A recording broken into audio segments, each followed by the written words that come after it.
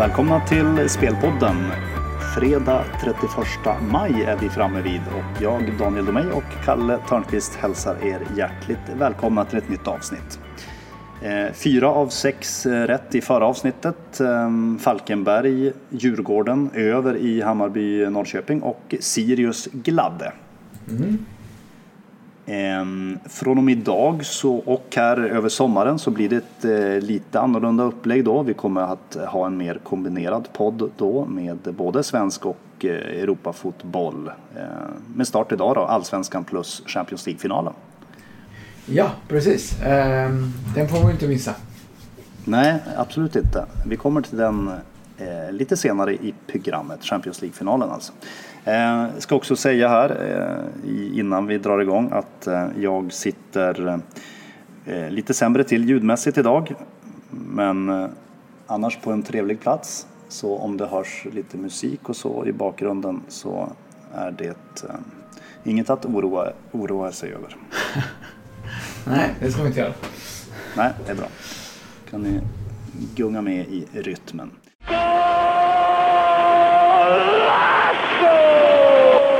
Vi kastar oss på första matchen då. Det är 4 matcher på lördag och 4 på söndag. Och Göteborg-Örebro är den första. Här kommer ju Göteborg ytterligare stärkt, heter det, efter 2-1 borta mot Häcken i derbyt senast. 2-1 på i stort sett matchens sista spark. Jo, det är ju enormt flyt man spelar, måste man säga. Frågan är ju när det tar slut, eller vad man säger, men så är det ju inte. Man har ju faktiskt förtjänat att vara med på övre delen av tabellen här. Så ska vi inte säga något om, men ja, det börjar nästan bli dags att tänka att man springer lite bättre än det egentligen är. Så att, och med tanke på oddsen sitter så får vi återvända till det vi sa här, att hela fotbollssverige, även betting-Sverige, får väl göra en pudel när det gäller IFK Göteborg och säga att de inte är mycket bättre än någon hade trott. I kombination. Men vi måste även säga att Örebro har varit en besvikelse. Ja, så är det. Så att jag kan i alla fall inte säga emot att Göteborg är solklar favorit här, dessutom är hemmaplan. Nej, precis. August Erlingmark avstängd kan vi säga för Göteborg. I övrigt så är det väl inga större bekymmer i GBG-lägret. Nej, precis. Det var lite frågeteckning för senast, men de klarnade innan match här. Och om vi tittar på Erlingmark så är det framförallt ett avbräck för stabiliteten, defensiven, även en länk mellan försvar och mittfält kan man väl säga. Vinner mycket andra bollar och är trygg där. Lite ledarplan trots sin ringa ålder. Precis. Örebro här då, vi gick ju mot laget senast då och Sirius vann då i Örebro med 2-0. Man har vunnit borta och förlorat hemma här i de 5 senaste omgångarna. Jag noterade också väldigt många mål i de senaste mötena med Göteborg. 15 senaste mötena har faktiskt bjudit på 63 mål. Ett snitt på 4,2 mål per match. Och framförallt alltså, Göteborg har gjort minst 2 mål i de 12 senaste mötena. Ja, det är ju extremt. Och då är det här varit 2 lag som varit i mitten av den allsvenska tabellen i några år nu och varit ganska jämna, vilket vi inte kan säga att man är här och nu. Så att Göteborg inte ska göra minst 2 mål här, det är lite svårt att tro faktiskt, över 90 minuter. Örebro, lite anledning till att de har lyckats skrälla på en bortaplan, så förutom att man har varit lite problemlag och så vidare, så tror jag att hemma vill man ändå anfalla och visa upp lite inför hemmapubliken. Medan borta accepterar man att falla hem och spela lite mer defensivt, och då dyker de här omställningslägena upp. Man får lite mer ytor på motståndarnas planhalva. Så att så enkelt tror jag det är, och det kan ju givetvis bli samma sak här. Så att jag räknar inte bort Örebro, men just därför tycker jag att man ska gå på någon målvariant där vi har över 1,5 mål på Göteborg till 1,57. Ja, det känns ju onekligen högst troligt. Ja, jag tycker det. Det kräver alltså att det är värd om de klarar det 2 av 3 gånger, och jag tycker att det ligger någonstans där, värderingen. Precis. Ja, men det är bra. Det blir första spelet i första matchen då direkt. Sen har vi Sirius-Djurgården. Sirius, som vi då nyss sa, gjorde en bra bortamatch och slog Örebro senast. Återkommande Saedi, som var avstängd i matchen innan, satte ju spiken i kistan där i mitten av andra halvlek. Tuffare emot nu dock. Djurgården uppe i 3 raka segrar efter den här 3-1-segern mot Östersund senast. Ja, nej, det är onekligen så att Djurgården mår bäst här. Jag tror Sirius funderar lite över hur man ska hantera det. Man har ju släppt till väldigt enkla mål. Tappat boll och gjort försvarsmisstag. Men ute på planen tycker jag ändå att försvarsspelet ser okej ut. Man har inte samma individuella kvalitet som Djurgården här. Så, men kan man rätta till det? Men man verkar ganska envisa med att man inte ska börja spela någon rakare eller enklare fotboll. Man har sin spelidé. Och ligger man, trots att man ligger 9 just nu, man har 7 poäng ner till nedflyttning. Så att börja ändra massor här, det förstår jag att man inte vill göra, även om det då är ganska tydligt att adressera problemen. Så att ganska lättvärderad match måste jag säga. Ganska liten hemmafördel också. Sirius har väl inte riktigt blivit vän med sin egen hemmarena med nylagda konstgräset. Djurgården får göra en kort resa, får med sig en hel del fans säkerligen.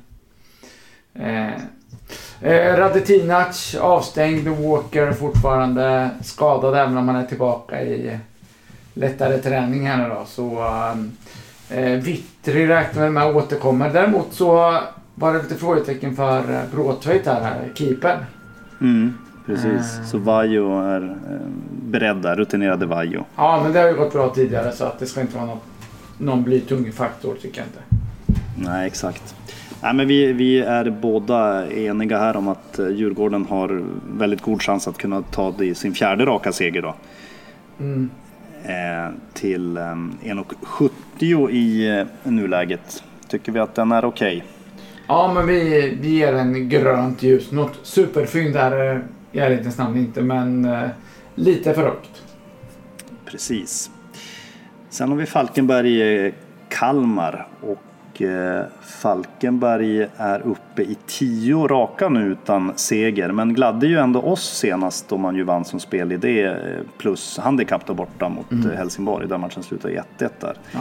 Var väl tur att laget ändå tog ledningen tidigt, för Helsingborg kom ju tillbaka och låg närmast segern, får man ju säga. Ja, onekligen så var det. Det är inte att säga om det, men då hade man Björkengren avstängd tillbaka nu, som vi lyfter fram då, som har varit en av de positiva varianterna exakt på mittfältet där, så han är tillbaka nu.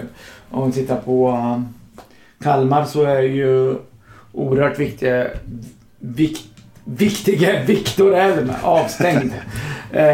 Och visst, han är ett hot på offensiva fasta och han har en fin uppspelsfot, men framförallt så känns det som ett frågetecken för försvarsspel där man får ändra om igen. Det har varit någon borta där varje gång nu. Och i grunden så ser jag Kalmar som ett lite offensivare lag än siffror och rykte vill göra gällande. Det är väl framförallt målskyttet man har lite problem med. Det kan man väl säga om båda lagen. Ja, faktiskt. Absolut. Den riktiga spetsen saknas lite där. Exakt. 8 raka segrar i följd har faktiskt Kalmar mot Falkenberg här genom åren. 24-5 i målskillnad på dessa 8 möten. Jo, men man skulle numret större även i år. Jag tror det kommer skilja ganska många poäng när vi sammanfattar säsongen. Så det är inget snack om det. Och Kalmar, det är ju gräsmatch här, så det är inget man behöver oroa sig för heller. Nej, men jag lutar. Skulle det inte vara för den Viktor Elm avstängningen här, så och vi hade fått något högre odds på Kalmar, då hade det varit den givna sidan. Men man måste vara lite oddskänslig och ta hänsyn till den infon vi har. Ja, så är det. Det är helt rätt. Men man kan ha lite på bevakning då. Skulle Kalmar krypa upp ytterligare lite till så kan man då nypa Kalmar. Ja, och så även om vi pratar då att det är ganska låg lina, 2,25 lina här, att live kanske man kan komma in på över. Det är nog hygglig chans att båda lagen får in en boll här i alla fall. Just det, bra.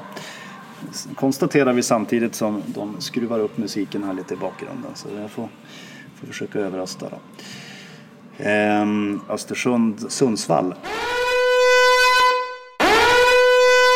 Har vi då ett riktigt krampmöte får man ju säga mellan två lag som har levererat klart sämre än kanske man trodde då. Östersund har ju inte halkat efter så mycket i tabellen i och med att man tog så pass många poäng där i början. Nu har det gått trögare även poängmässigt då.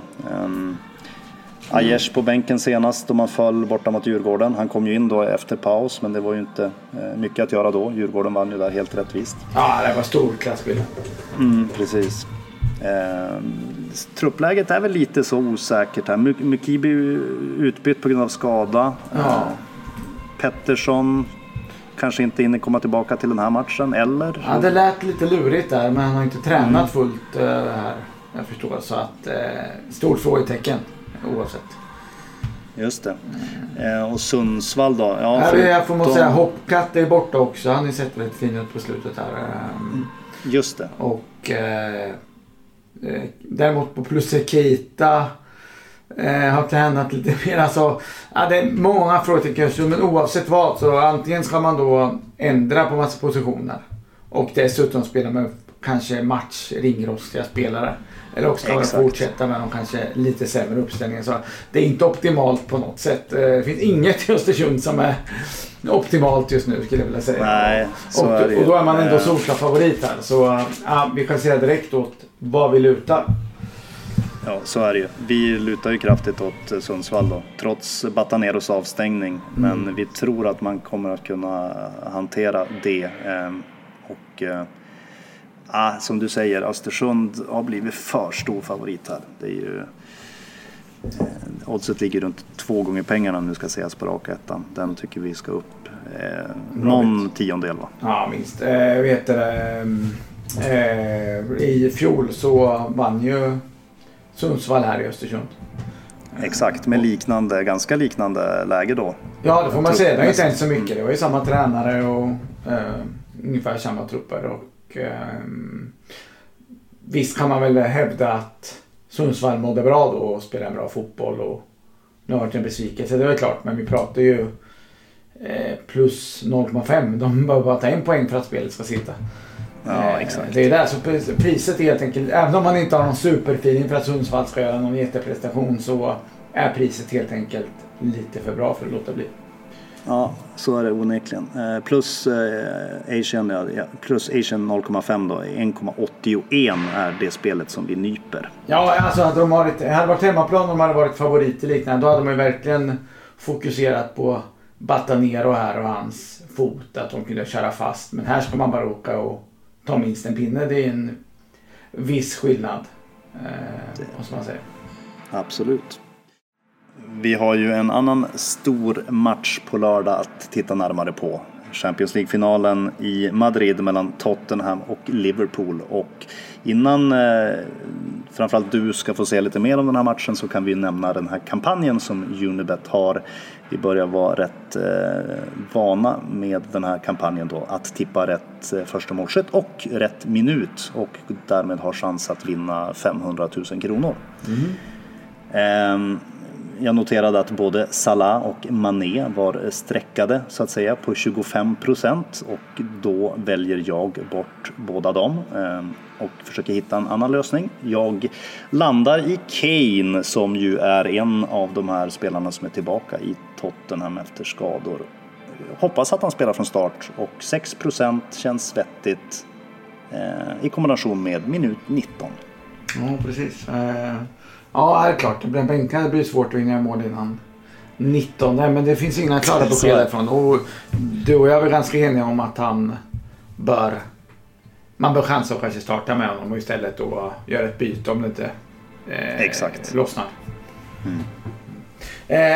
Men jag har ju kommit till längre fram. Jag är väl lite inne på att Liverpool är en motiverad favorit här och att det är de som tar ledningen. Men det är inte så roligt med favoritspel. Så jag funderar på om tredje länken här i anfallet, Firmino, kan öppna målskyttet. Ska vi säga Firmino i 22 minuten? Ja, det låter ju som ett bra val där. Firmino 7% i nuläget är ju förhållandevis då väldigt intressant. Och han har ju fått lite vila här efter sina problem där i slutet av Premier League-säsongen. Precis. Ja. Och om själva matchen då, så vad säger vi? Vem tror du tar hem detta? Det är väl lätt att landa på Liverpool, men det är väl inga Nobelpris direkt. Det är väl hela marknaden ensam. Jag tror det är ytterst få som har Tottenham som favorit här. Så är det. Men frågan är ju, är det spelvärt inte? 1,50 att de ska ta hem pokalen. Runt 1,90 var den här på raka tvåan. Ja, exakt. Och den har ju smugit ner här också under dagarna. Ja, nej, men jag har faktiskt spelat den här tidigare. Det var väl till motsvarande dubbla pengarna här. Och då tyckte jag att det var värde. Nu sitter oddsen ungefär där de ska, får vi se. Nej, men om vi tittar på hur lagen ser ut så har ju Tottenham fått tillbaka fler än Kane här efter skador. Så att man har lite mer att välja på. 2 fina bänkar tycker jag faktiskt. Det ska väl 2 Champions League-finalister ha, helt klart. Men det är väl ingen snack om det. Men det tycker jag. Så att jag tror båda lagen kan förändra matchbilder till viss del om man behöver. Jag tror på en offensiv tillställning. Det är få lag som klarar av att ligga lågt och stänga ner Liverpool. Så Barca som hade 3-0 att gå på ändå inte kunde åka och fixa det. Så att jag tror Tottenham inser att anfall är något av bästa försvar här. Att man måste nog göra mål till att börja med för att ha en chans. Så jag hoppas och tror på en trevlig final. Om vi tittar på hur det har varit i Champions League de senaste åren så har de 8 senaste finalerna har båda lagen gjort mål i. Och i 6 av de 8 har det blivit över 2,5 mål. Så något underspel här är inte aktuellt, det tror jag inte den här gången heller. Nej, exakt. Nej, men du är ju lite mer på Liverpool-hållet och jag är ju lite mer på Tottenham-hållet. Inte att jag tror att Tottenham vinner finalen, men just här på plus-handikappet tänker ändå att det här truppläget som har varit så bedrövligt under stora delar av säsongen nu då faktiskt får anses som väldigt ljust, kan ge en positiv boost på många sätt då. Så att, men ja, det är väl ungefär oddsmässigt så som jag tycker att det ska vara i nuläget då. Ja, nej, men det jag vill nog landa i någon form av att Liverpool gör över ett halvt mål här till 1,87 tycker jag skulle vara det där känns faktiskt som det finns lite värde i. Vinner man så tror jag inte det är med 1-0 utan det är nog 2-1 eller 3-1 i sådana fall. Så att jag gillar inte att prata om tv-pengar, men man kanske inte ska lägga en lika stor slant som man gör på ett normalt spel, men det får bli mitt bästa förslag i alla fall. Bra, då hoppar vi på söndagen och allsvenskan igen då. AFC Norrköping.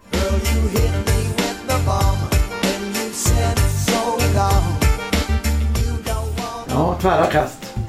Ja, verkligen. Lite färre åskådare kanske. Marginellt. Man kanske kan räkna dem på handen och säga. Nej, riktigt så illa är det väl inte. Men ett AFC som har det jobbigt då.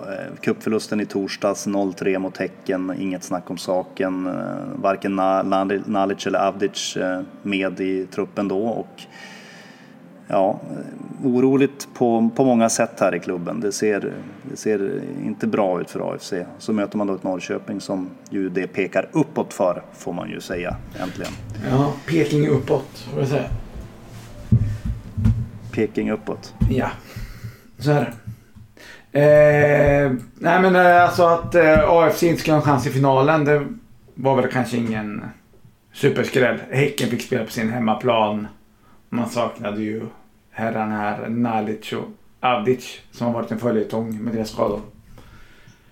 Så att jag tycker man kan lämna det där. Man behöver inte såga AFC, för man gjorde det bra som tog sig dit.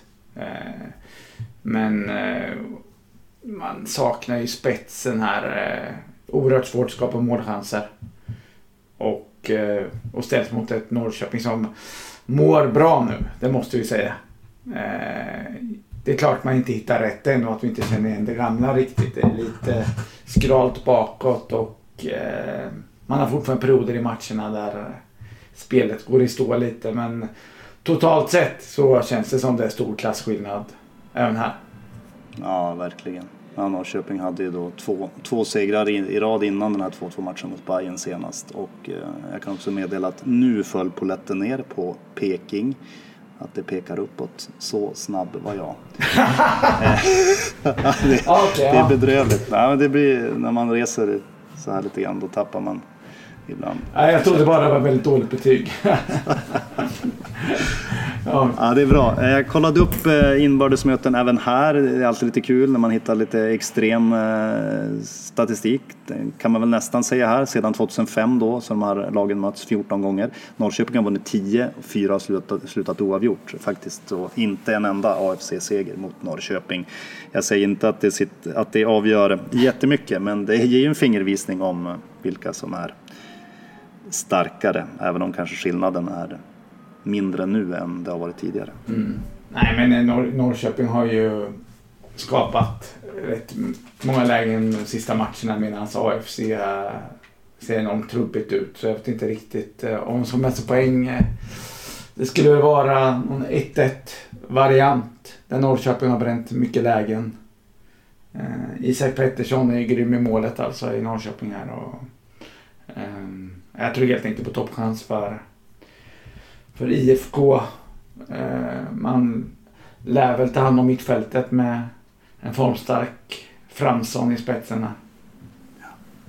Och Johan Larsson ser helt framåt också, där man har flera alternativ. Man har ju skruvat lite på den här uppställningen. Jag tycker man har några varianter nu som börjar se intressanta ut. Jag säger se upp för Norrköping framöver här. Även om man har underpresterat. Man har vunnit 3 av 11 matcher, det är klart att det är. Men man har gjort det man ska mot bottenlagen och stundtals även hotat topplagen på ett bra sätt. Och har den bästa perioden framför sig, det är jag helt övertygad om. Ja, det skriver jag under på. Och det är en bomb 2 det här. Det här vinner Norrköping. Det är inget snack. Och vi väljer raka 2:an till 1,53.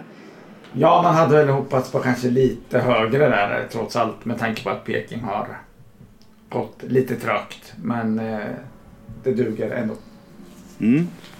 Då hoppar vi till derby. Och det är 2 derbyn här i de avslutande 3 matcherna. Vi börjar med Stockholmsderbyt AIK-Hammarby. Och väldigt intressant. Båda lagen med i den övre regionen och ser bra ut. Även om nu AIK bara inom citattecken fick 1-1 borta mot Sundsvall senast. Bayern fortsatt bra. En del strul så i truppen under de senaste veckorna här. Men 2-2 hemma mot Norrköping senast, som sagt var. Ja, Bayern ser ut att hänga med i toppen, får man ju säga. Ja, de är absolut värda en toppposition. Det är bara 6 nu, men det är sjukt jämnt. Ja, exakt så är det. Och om man ska gillar det väl inte att outa exakt sin ranking. Det är en del av många faktorer med hemmaplansfördel och truppläge och så vidare, men det är väl bara Malmö man kan säga rakt ut har sett starkare ut än Hammarby under våren här. Och då är det givet så att det är lockande med dem som underdog här i ett derby dessutom. Men truppläget oroar. Djurdjic är tillbaka och det är ju givetvis viktigt. Avstängt senast. Ja, och så för bara några dagar sedan här så såg det ju riktigt kritiskt ut med mittbacksituationen där alla 4 verkade out. Men nu Fenger har tränat fullt och Solheim öppnar för spel också. Vi har ju ett uppehåll här efter den här matchen så att då kanske man är beredd att chansa lite extra om man inte är 100 och i alla fall testa och spela. Men och framförallt så tror jag att man kan balansera upp mittfältet. Jag kan tänka mig att det är sånt som Tim Söderström kan komma in på mittfältet istället för Kasaniklic eller liknande för att hitta mer defensiv balans. Skulle inte Solheim spela, Simon Sandberg kanske kliver in som mittback där och då är det extra viktigt att han har med sig Fenger där som lite ledare och kan styra upp det mot om det skulle varit 2 nödlösningar bredvid varandra i mittlåset. Det hade ju känts betydligt jobbigare. Precis. Jag noterade att det har varit ganska målsnålt lagen emellan. Senaste 20 mötena har 14 gått under 2,5. Är under någonting du kollar på här eller? Ja, det kan ju faktiskt sluta så som jag pratade om med lite backproblem och sådär. Att Hammarby ställer upp en liten defensivare uppställning och att det istället blir tajt och låst. Vi får väl dock inte underskatta Tarik-faktorn här. Elionossi har varit grym. Och det är en grym spelare. Jag har undrat sen han kom i stort sett vad han gör i Allsvenskan. Och nu när han verkligen har lossnat här så minskar inte de tankarna riktigt direkt. Men ja, så att det är väl klart att kliva rakt in på en under här är väl jobbigt. Men skulle den gå upp lite till, jag vet inte om vi ska sätta någon värdering eller gräns där kanske inte behöver göra. Men den här matchbilden man ser man direkt att Bayern har okej koll på AIKs offensiv. Så tycker jag att underklick kan vara på sin plats. Gervinho har ju hört av sig här på sms. Han skrev under i halvtid, alltså 0-0 till 2,63 som ett möjligt klick om man söker lite högre odds. Elfsborg-Häcken. Där satt ju Elfsborg lite käppar i vårat Kalmar-hjul senast. Kalmar såg ut att vinna matchen. De gjorde ju 1-0 sent, men tyvärr då för vår del där så kvitterade Elfsborg nästan omgående och matchen slutade 1-1. Noterbart att Levi var tillbaka i laget där, vilket ju förstås är positivt för Elfsborg. Absolut, men vi kan inte på något sätt hylla Elfsborgs form här. Det var ju, man spelade ju med en man mer länge borta mot med Djurgården där, skapade i stort sett ingenting. Senast nere i Kalmar vet jag inte, det var en sån här medioker Elfsborgsinsats igen. Så att det bär verkligen emot att hamna på den sidan här. Gör det. Men så att Levi tillbaka, Per Frick avstängd, har ju mest suttit på bänken här så det ska inte betyda så mycket. Så det finns ju positiva vibbar om man får spela hemma här. Men om vi går till Häcken som kanske är ännu mer intressant eftersom man hade i cupfinal så sent som i torsdagskvällar. Där är ju kan det vara lite, det var väl mycket ut ganska tydligt med att segern skulle firas. Jag vet inte hur det firades, men vi pratade om det. Det är inte många hekt och fett på de där kropparna och inte så vana vid fester. Ska vi gissa att de flesta ligger bak i sen på fredag? Ja, man kan tänka sig i alla fall att Yashin och Friberg som är avstängda i den här matchen, de kanske passade på att fira lite extra. Ja, de bryr mig inte om, men de är ju avbräck oavsett vad vi gör. Ju mer jag funderar på det så först tänkte jag, men Häcken är ersättare, men Friberg är så viktig i den här länkrollen om vi säger så, mellan back och mittfält och fördelar bollarna på ett bra sätt. De är lite små plottriga övriga spelare måste man ju säga. Men han har det lite större spelet i så jag kan vända på bollar och så. Och medan Yassin också har varit väldigt fin. Kan slå sin spelare och ganska bra på att jobba vertikalt om vi säger så. när spelet låser sig. Så det är nog ganska stor avbräck ju mer man funderar på det. Ja, exakt. Elfsborg har ju här droppat, ska sägas, från odds släpp till nu då. Och både du och jag är väl ganska överens om att oddsen har droppat då till en nivå som känns korrekt med ganska knapp Elfsborg favorit i nuläget. Ja, jo, precis. Det är svårt att se något uppenbart värde här och nu. Precis. Då var det här andra derbyt då. Det är då Skånederbyt som avslutar det här programmet. Helsingborg-Malmö.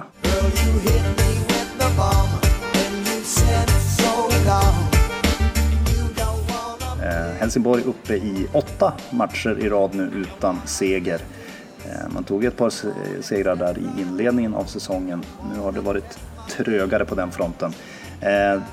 Trögt, om man kan kalla ett truppläge så, har det också varit i och med att man har saknat ganska många spelare på slutet. Där har vi, vad kan vi säga där? Abubakari var ju tillbaka senast i alla fall för skadan. Har vi något nytt nu, tro, eller? Ja, det är Bjarnason rapporteras vara tveksam till spel. Och senast tyckte jag man såg att man har testat att spela utan ren nia, som man säger då. En striker uppe, men jag tyckte att han visar att han är nyttig. Inte bara med sitt mål där, utan att man behöver en boxspelare, tycker jag, Helsingborg, på det här sättet man spelar. Så att skulle inte han spela ett klart avbräck, tycker jag, och framförallt om Granqvist inte är tillbaka nu heller. Det viskas ju om att han ska vara nära spel, men frågan är ju hur chansar man nu? Det är uppehåll sen, som sagt, och han har behövt vila sin ljumske är det väl, eller något liknande. Och så är det landskamper här sen. Ja, precis. Ja, vi får väl se. Men och han var ju inte jättebra innan skadan heller. Att fortsätta frågetecken får vi se. Ja, nej, precis. Inte jättebra så spelmässigt, Granqvist, och så som han har sett ut. Men just ledargestalten Granqvist, och kanske framförallt i en sån här derbymatch, då tror jag faktiskt att han är inte ovärderlig, men i alla fall väldigt viktig. Ja. Nej, men så allra helst ska man kanske avvakta då startelva och så vidare. Men när det gäller Malmö så har vi verkligen visat att oavsett vilka spel som kommer in så försvagas inte laget nämnvärt. Nej, verkligen. En fantastisk trupp som har varit inne på många gånger, och nu har jag även, det är klart, men man har inget sånt glimrande kortpassningsspel alltid. Det är inte så man spelar, men en enorm styrka man visar upp. Alltså hemmamötet med AFC, det var ju nästan löjligt stundtals. Ja. Så överlägset man. Verkligen. Och sen, med avbräck i truppen, ja, precis som du säger. Ja, och sen senast här nu i tisdags mot Sundsvall, så en ny sån överkörning när man undrade att spelar de här lagen verkligen i samma division? Exakt, jag snackade om att 2-1 kanske inte var helt målande siffror där. Nej, det var ruggigt styrkebesked. Verkligen. Nej, och vi ser faktiskt ingen anledning varför vi ska försöka sätta P för detta Malmö som flyger fram. Klar storebror här i derbyt, och motivationen är det då inga problem att tända till och sätta dit lillebror. Det blir nog full körning, och tror inte att Helsingborg räcker till helt enkelt. Nej, det var ju gräsmatch och kort resa, och lagen kan varandra, men i det här fallet tror jag det gynnar Malmö. Jag tror man har scoutat precis vart man ska sätta in stötarna. Ja, verkligen. Medan Helsingborg, de får glada så länge de har en pinne med sig helt enkelt. Nej, en ny väldigt stark favorit alltså avslutar för oss. Vi tar 2:an här raka till 1,66. Då blir det ju 5 spel totalt sett. Och de kommer här. Göteborg över 1,5 mål till 1,57. Djurgården rak 2 till 1,70. GIF Sundsvall Asian plus 0,5 till 1,81. Och Norrköping rak 2 1,53. Samt då Malmö rak 2 till 1,66. Många bortalag här som vi tar rygg på. Ja, så blir det ibland, men det är en oerhört viktig faktor att hamna rätt där. Man kan inte dra en standard rakt över att det är samma hemmaplansfördel i alla matcher, för det är det ju inte. Så att den här gången så gillar jag bortalagen. Hemma är bra, borta bäst. Jajamän. Tack och bock för den här gången, och vi hörs igen nästa vecka då. Det gör vi. Ha det gott. Hej då.